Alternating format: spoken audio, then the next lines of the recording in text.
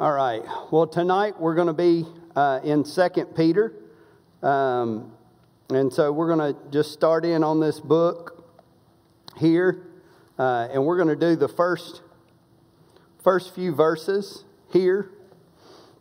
But to give you a little context, this is Peter, one of the apostles of Jesus Christ.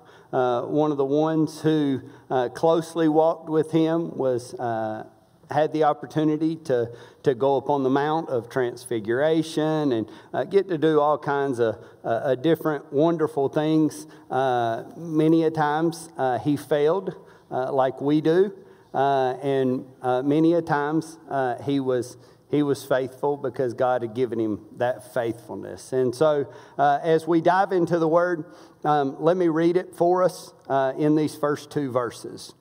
It says, Simeon Peter, a servant and apostle of Jesus Christ, to those who have obtained a faith of equal standing with ours by the righteousness of our God and Savior, Jesus Christ. May grace and peace be multiplied to you in the knowledge of God and of Jesus our Lord.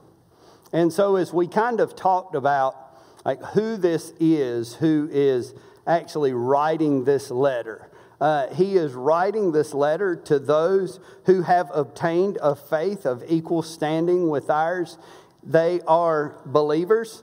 We don't specifically know what believers they were or where they were from. But this is a time period right before where Peter is to be put to death. So this is Peter's last will and testament. And so these are the final things that he would say here on this earth to the people that would last a lifetime. And so as we think about that and think about who Peter is, let's see how he describes himself as he writes this letter about to the people. It says, Simon Peter, a servant and apostle of Jesus Christ. And so we have two different ways that he describes himself, as a servant and as an apostle. The first, a servant, can also be translated as a slave, someone who is owned by someone else, a piece of property in a sense, someone who has a lower status than the one who they are owned by. But as we see who he is owned by, a servant of Jesus Christ.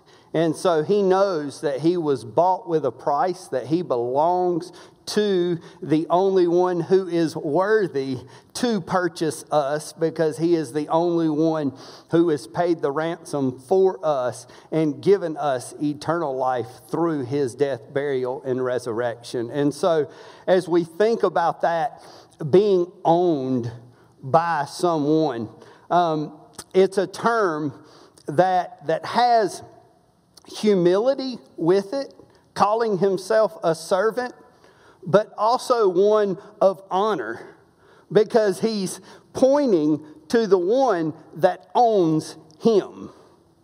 He's not pointing to himself as this lowly servant, which he knows is beneath Jesus Christ, but he is pointing to the one and saying, yes, I belong to him.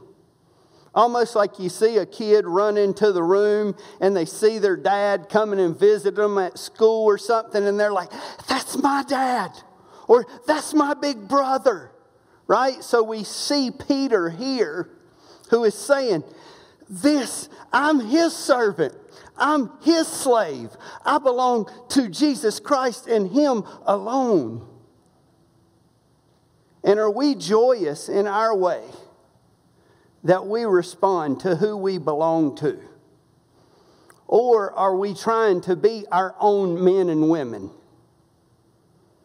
and poke out our chest and say, I've got this.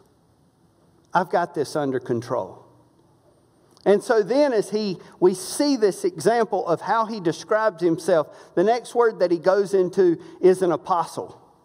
Okay, and we know that the apostle is one that established the church. There were 12 of them, and then we had the 12. We lost the one, Judas Iscariot. Then you had Matthias added in, but then you have Paul, who was an apostle, and he would deem himself the least of the apostles. And so these guys were representatives of Jesus Christ. They were messengers of Jesus Christ. And so this term, as they are saying, he has lordship, I belong to him, but he has left me here to represent him into this world.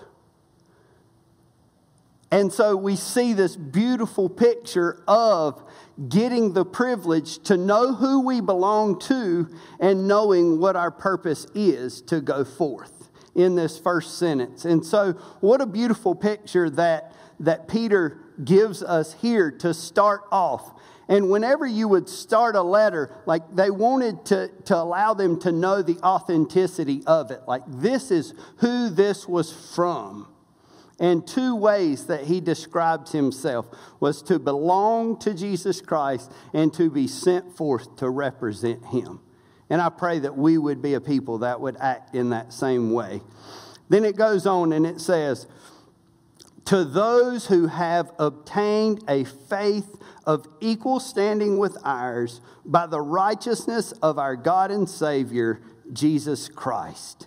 And so to obtain something, like to obtain something is something very precious, a precious gift. Like I don't think about like going and buying a new pair of blue jeans and obtaining them, right? Like they're real casual. It's not a special gift that was given to us, that was received by it. Other translations will say it was a gift who have received a faith. Because there was nothing that we in ourselves can do to obtain this faith. But this faith is given to us by God as a gift. And we have to receive it. We have to obtain that faith to receive it in and through the righteousness of our God and Savior, Jesus Christ. And so this faith that has been given to us is the belief in the perfect and sinless life that Jesus Christ lived on this earth and died the perfect death. He lived the perfect life and died the perfect death and then was raised from the grave. And so as we think about this righteousness of our God and Savior, so it is nothing of our own. It is for what He did on the cross on our behalf. And He gives it out to those He deems fit to give it to. Not that He's picking the most educated or picking anything of that nature. He goes by His own criteria. And He is just. That's why it says He is righteous to do this. And so we go into this equal standing, though. This equal standing. So Peter is the one who is saying this, and he is writing it to people who have received, have obtained this faith. And so he is telling them that the same faith that I received from our Lord and Savior Jesus Christ is the same faith that you have in Him. I am not greater than you.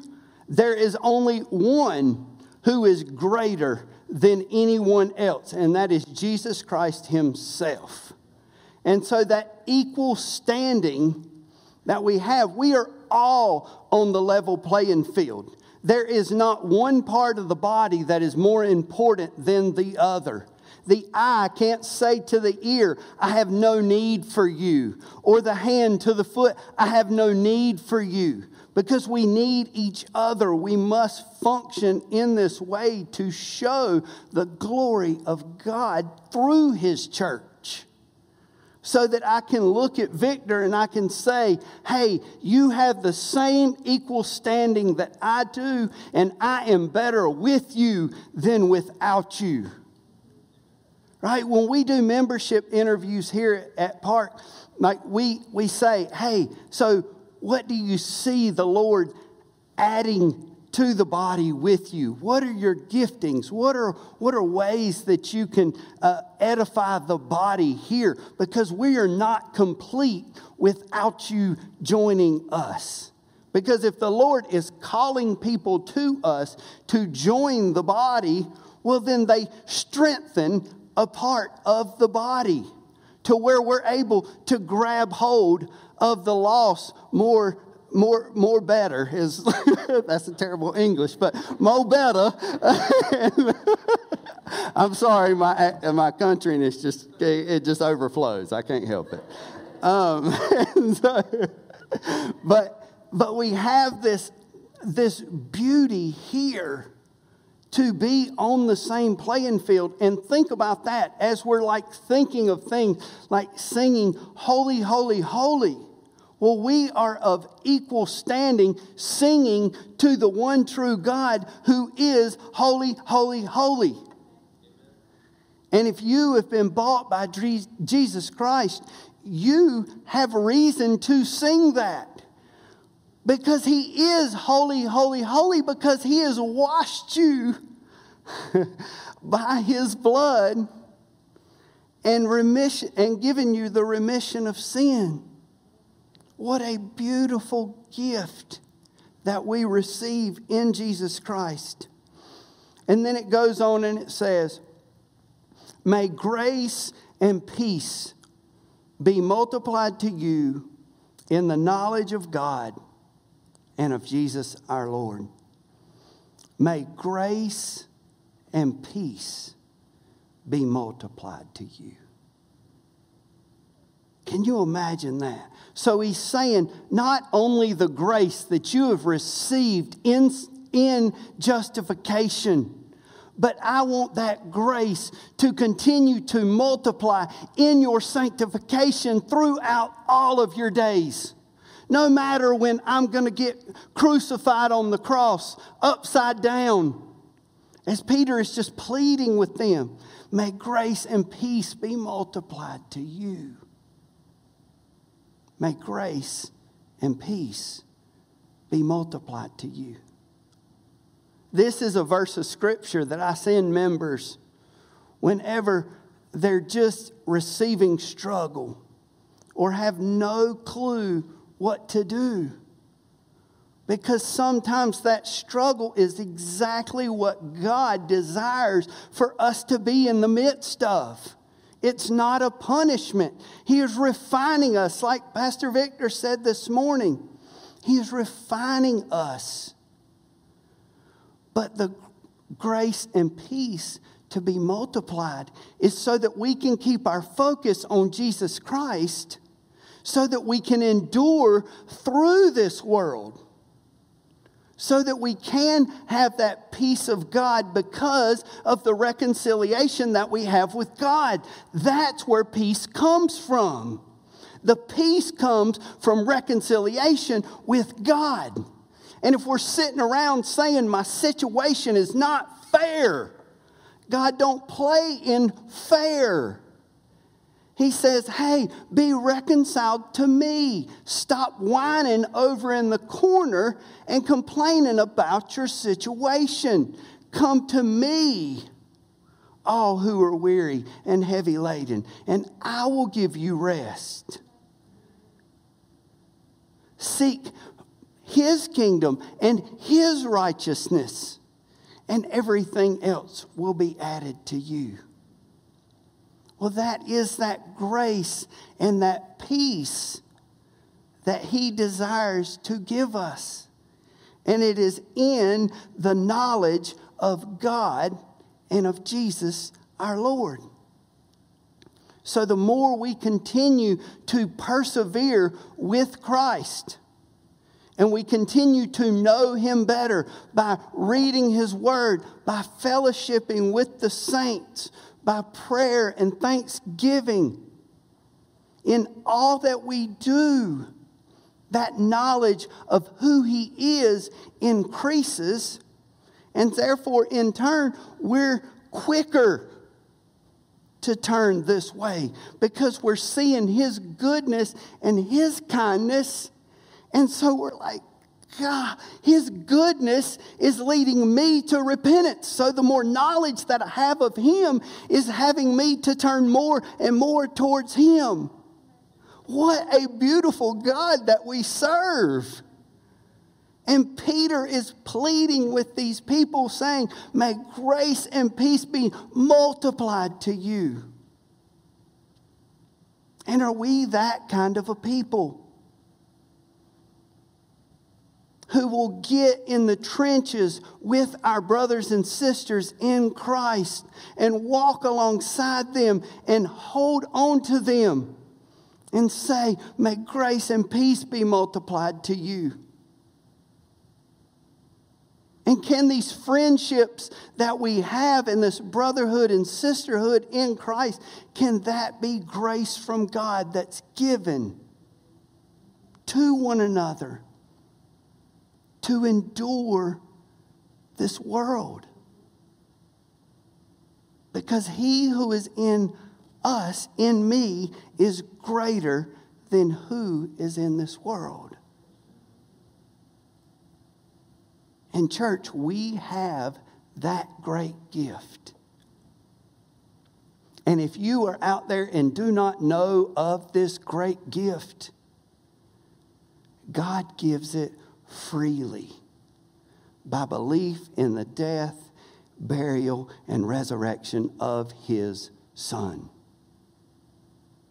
And that faith in that belief is what puts us in equal standing.